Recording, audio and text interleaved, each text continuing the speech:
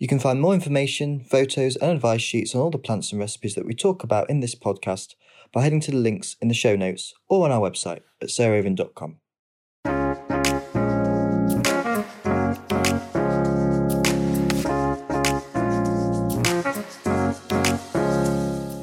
Welcome to Grow, Cook, Eat, Arrange with me, Sarah Raven, and my mate Arthur Parkinson. Arthur is very brave, in my view, in that he is a great forager of material throughout the year, but particularly when we're heading towards Christmas. And I used to be, when I was younger, I used to sort of rather naughtily go and pick things on motorway sidings and in the lanes, but I don't do that anymore. And neither does Arthur, of course. He only ever does it if he gets permission, but he is a great forager. And we thought it would be nice to just talk about what to forage and to think about bringing in now to make a beautiful Christmas wreath. And I reckon as soon as December starts, it's fine not just to have a Christmas tree, but also to have a lovely, lovely, twinkly, wild and wacky garden wreath on your door. So that's what we're going to do today.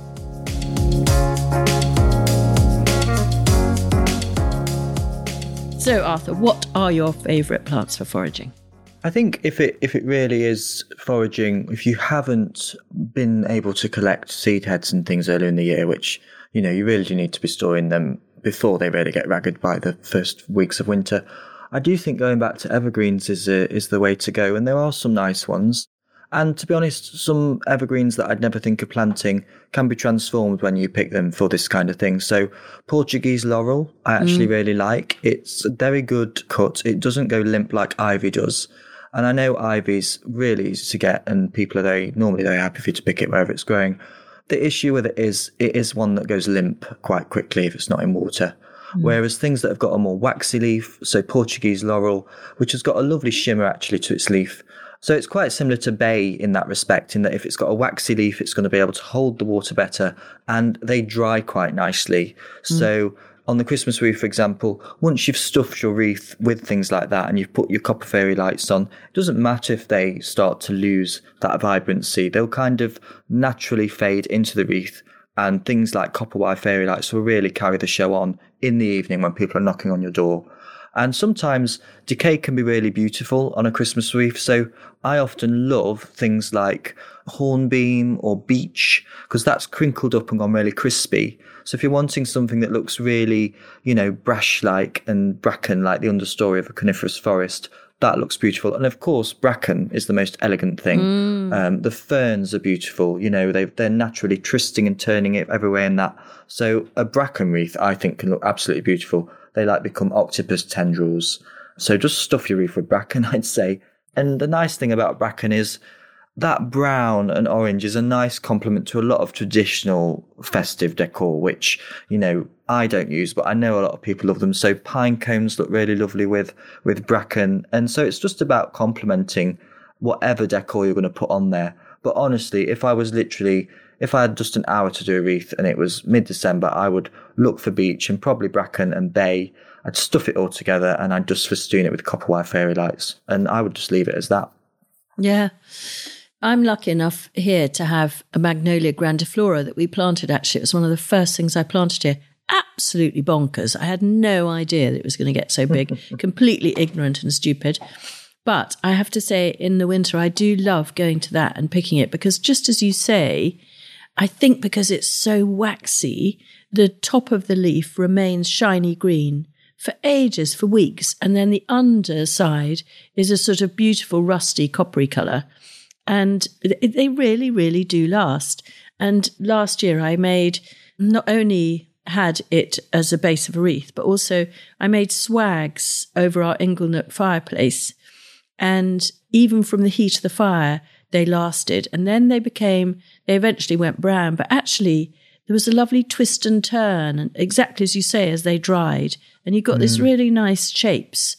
And I would either spray or dip those, maybe the odd one, not all of them, into either silver, gold or bronze to sort of highlight their shape. And I think they look beautiful. And the other thing that I love picking for wreaths is the light and airy sort of candy floss thing of grasses.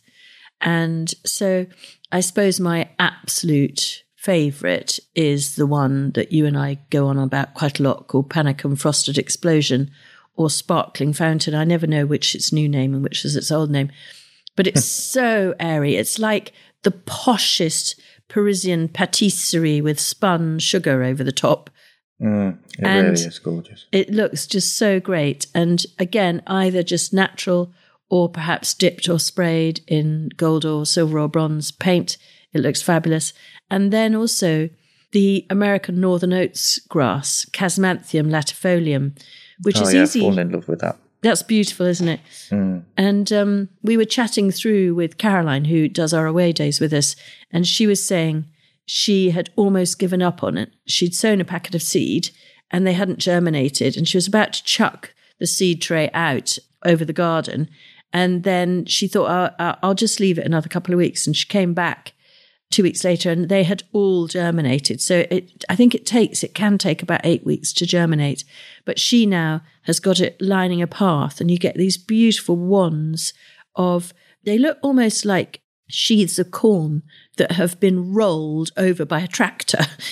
They're completely flat, and they're so elegant, and they are beautiful cut for the Christmas table or cut and put into your Christmas wreath. So I'm definitely going to be picking quite a lot of those in the next few days. Yeah, I can't wait to sow that next year, actually, because I think they make brilliant perennial pot plants, those grasses. Yeah. They don't give you seeds in the first year, though. They are perennial. So they do. Caroline actually gave me a seedling, and I've got it in a pot, and he's just looking like a nice little bit of healthy bamboo. But I'm going to really nurture him. He's going to get his own pot, and I'm going to bulk him up, because I can't wait to have, like what you've got at Perch Hill, those lovely, you've got them in rows in the rose garden. Yeah. And they look beautiful. Very good, I think, for a windy garden. And every away day, I've been storing the bits of Casmanthium that you've been bringing from Perch. Yeah. And we've done 4 weeks now, and I've got a little nice vase, and it looks absolutely stunning. Yeah, they are. They're so nice, and so nice on a wreath.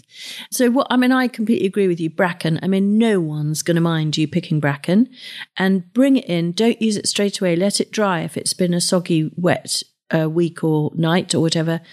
So let it dry, and then you get this wonderful crispy shapes and that beautiful, beautiful Highland cattle colour.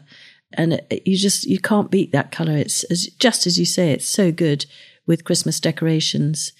And what other things? You're a great hydrangea addict, Arthur. We've got to talk about hydrangeas. I am, although to be fair on listeners, you will be struggling to get them looking nice this late in the year if you are cutting them. They do tend to bleach quite early on, and the wetter it gets, the more brown calexes become. So you might find them with a bit of colour, but they start to look a bit tea baggy the closer we get to Christmas. That's why I do start to pick them almost as soon as the first cold spell wave in October blushes them. That's when they look their best, probably the third week of October. So the week after my birthday, I go hydrangea picking bonkers, because I know I've got to get as many as I can if I want them to look really beautiful Christmas. And the thing to remember, which is key, if you want a beautiful, colourful hydrangea wreath to go on the outside of your door, you cannot really hang that until the week before Christmas, because the colder the nights get, you can have preserved them as beautifully as you can. But as soon as they go on that door and they feel the cold, they bleach, just like a coral reef does as the sea temperature gets too warm. As the temperature for a hydrangea gets too cold, they bleach too, and they lose their colour. So that's one of the reasons why I often don't hang a wreath up until a few days before Christmas Eve, because I know if I put it up any earlier, I'll just get a very bleached looking hydrangea wreath. But if you can find them, maybe you've got a hydrangea plant along a south facing wall or somewhere that's a bit sheltered. And of course you can buy them. They are a bit extravagant. You're probably going to have to pay almost the popular they get. Things like that at this time of year their prices go up. So the florists know that, so they'll charge you more. But, if you really love them, what could be nicer than hydrangeas? And I love, if I couldn't forage them, I would probably buy some. So you can buy them, and they'll be in full colour and look beautiful. And then as I look out now, actually, with the sort of low winter sunshine streaming in, I'm reminded of fennel. Yes. And fennel often keeps its heads really, really late, as does angelica, actually. So those big umbellifers are very, very lovely. as the sort of final scattering for a wreath. You know, you wouldn't want to use them as the base, but as almost like the sparkling, dusty, sort of three-dimensional addition. They look really, really beautiful.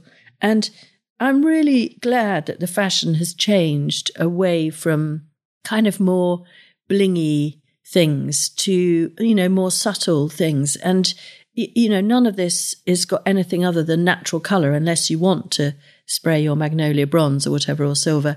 And I really love those sort of earthy tones. But the problem with that, of course, is that you haven't got any sort of dazzling colour. So then you need to have dazzling shape. And that's where the seed heads really, really help, of things like angelica or fennel or dill. And they dry so well, and they really give you that sort of extra sparkly effect, as of course do alliums, but you would have had to harvest those, as Arthur said, with the hydrangeas. Even alliums would have to be even earlier. So we start picking our alliums actually in August, and certainly Purple Sensation even in July, and we hang them upside down inside, actually, not even in a barn, because I find they go black with the humidity in the air if you leave them in somewhere slightly damp, like an outside barn. So we actually try and bring them in and dry them inside. And of course, Schubertii, which is the one that gives you massive, really often up to 45 centimetres or 18 inches across, those crazy globes. And then I love Christophii too. And we're actually still planting that now for seed heads for next year, because we had quite a lot left over from a planting scheme. And so I'm actually going to put them in the hen run, because I think that the hens won't eat them because they're alliums, and then I can harvest them before the hens eat all the heads, which apparently they don't, because they taste quite garlicky, and apparently they don't eat them, they don't like them. So that's quite a good roll of Allium Christophii, I'd say, and I love using that over a Christmas wreath. And crab apples too, I think they'd still be hanging around, wouldn't they, at this time of year? And the end of the hawthorns and the end of the rose hips, if you're lucky. Yeah. Just a little bit of berry is always helpful. Will you describe to us how you would then make a really naturalistic wreath? The bigger the better? Yeah, I mean, actually, Melissa from Jam Jar Flowers, she sort of made in vogue just a branch wreath, didn't she, a few years ago? I remember Instagram suddenly was full of just wreaths using a copper wire base and then just weaving in a silver birch and hazel and bare stems. And if they're done, you know, it takes a bit of detail. You can't just jam them in. They kind of have to be preened into it and almost plaited like feathers. Not plaited, but just laid on top of one another, different sizes, all the way, going all the same way, obviously. So you get that lovely harmony look. Yeah. And I remember they just put copper wire lights on them and maybe a little bit of old man's beard, which is the clematis. Yes. And Lovely. if you can forage that, with permission, of course, that will look very nice too if it's a mild winter. It's the kind of thing that you see all along the motorways quite often. You think, oh my God, that looks amazing. It's like it grows up a hawthorn, and once the hawthorn leaves and berries have gone, it looks like some sort of fluffy waterfall effect. Yes. There's all the different heights of the hedges. Lovely. So you'd thread that on, and then you'd put a bit of bracken and then a few seed heads of... Yeah, so you don't necessarily need to even do the mossing. And as you mentioned a few episodes ago, even wire really, you know, it's very easy to use wire, but it's very tempting to then just, you know, throw the wreath base away. And then, of course, the wire doesn't rot down like the moss does. So I have started to use just garden twine. The good quality twine will take being, you know, forcefully woven around that copper base with the moss. And I just thought it would break, but actually it didn't. So I'm going to use string from now on if I need to cover a copper-based ring with moss. And of course, that copper ring I recycle from one year to the next. I just keep it. And if you use the string, everything on that wreath will biodegrade or compost, and you can put it all in your green waste bin, so nothing ends up in landfill. And so that's a lovely thing. And of course, the ribbon that you use to hang your wreath on, you can use that from one year to the next as well. Just tie it off. Yeah. I mean, I don't think we can do this episode really without mentioning holly, because it is the British classic, isn't it, really? And like the bay tree and the Portuguese laurel, it's got a really good leaf that will last for weeks before it looks really like it's time to go into the compost heap. But of course, you can't compost it, but you can put it in your garden waste bin because of the spines. Yeah. But the berry is wonderful. You don't need to cut much of it because, of course, the birds love it. But if I was doing an evergreen Christmas wreath, I would have to put some berry in there. So it is worth finding a female holly tree because, of course, hollies come as both female and male. To just take a few little bits of her berries off and plunge them in. It's a pillar box red, which normally I would avoid. But if you can make the wreath really abundant and delicate, it will be able to take that red. And ideally, I would pair the holly with the hawthorn berry because they're much more burgundy. Lovely. And yeah, you could then, of course, festoon that with a few baubles or make it more glitzy or just keep it as natural and berry. But I do love holly because it is very Charles Dickens Christmas, isn't it? So couldn't do this episode without mentioning holly. You've now jogged my memory on something, which is that you and I have both just been in the sort of Herefordshire, Shropshire, Worcestershire area, and where you see incredible mistletoe in lots of the orchards and lots of the trees. And I think if you're going to do a really simple, like one species or maybe just two species wreath for your door, then it is quite expensive. But if you happen to have any, so you don't need to buy it, there is nothing in a way more magical and Christmassy than mistletoe with such a sort of great long history. And what I would do with that is I would create a moth base. So I'd have my wire wreath, and then just like Arthur described, I would then twine on some moss scarified from the lawn to give it a bit of sort of substance and padding. And then I would literally just cut the mistletoe great curtains down into little bunches and just feed them into the moss base. And that will, of course, if kept cool, last at least a month on the door and really looks rather magical. And if you can't find quite enough of that and you happen to have a eucalyptus tree in your garden, or perhaps a florist where eucalyptus isn't too expensive, then I think that is a lovely filler between the mistletoe berries and foliage to just have the sort of sparkly, silvery leaf of eucalyptus as the companion. And I think you couldn't do much better than that with some wire wreath lights just threaded through and the battery pack just turned on as you come in of the evening and turned off as you go to bed. Beautiful. So lots of wreath ideas that are getting away from the idea of using lots of wire and things that can't go straight into the compost heap. And then I thought we could finish this week with a recipe that I've started making for our Christmas, because it's one of the things that you can prepare several weeks ahead. And that's quite handy at this time of year because life starts to get a bit manic. And it's a really fantastic, luxurious pudding, but it's very, very easy to make. And it's a coffee meringue cake. And I don't know if you remember that Italian ice cream called Viennetta, I think it was called. And it was sort of meringue and chocolate and cream together. And it's rather like that, based on that idea. And you can make your own meringues, but you actually don't have to. You can buy meringues for this pudding. And then you just break them up a bit and you put them into whipped double cream, which has got loads of stem ginger all the way through it to cut through the sweetness of the meringue and the cream. And then you also drizzle really intense coffee. So like camp coffee, that liquid that you can get, and also a coffee liqueur just to flavour the cream a little bit. And you stir that together and then marbling through it with the camp coffee. And that, again, is really important to counter the sweetness of the meringue. And then you literally just pack it into a cake tin, a springform cake tin, put it in the freezer. And then only 10 minutes before you want to eat, you take it out. Again, either camp coffee or really, really strong espresso, drizzled over the top in a sort of marbled pattern. And I love it, topped with pomegranate juice and pomegranate seeds. And so then you have the lovely sharpness of the pomegranate unsweetened to counter the sweetness of the meringue and the cream. It's incredibly easy.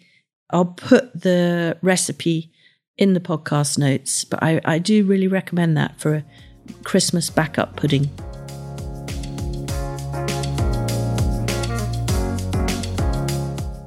Well, I'm truly in the decorating mood now, but next week I will be taking a week off and I will be listening in to Sarah interviewing the plantsman, garden designer and writer Dan Pearson. So I'm really looking forward to that. So thank you for listening and see you next week.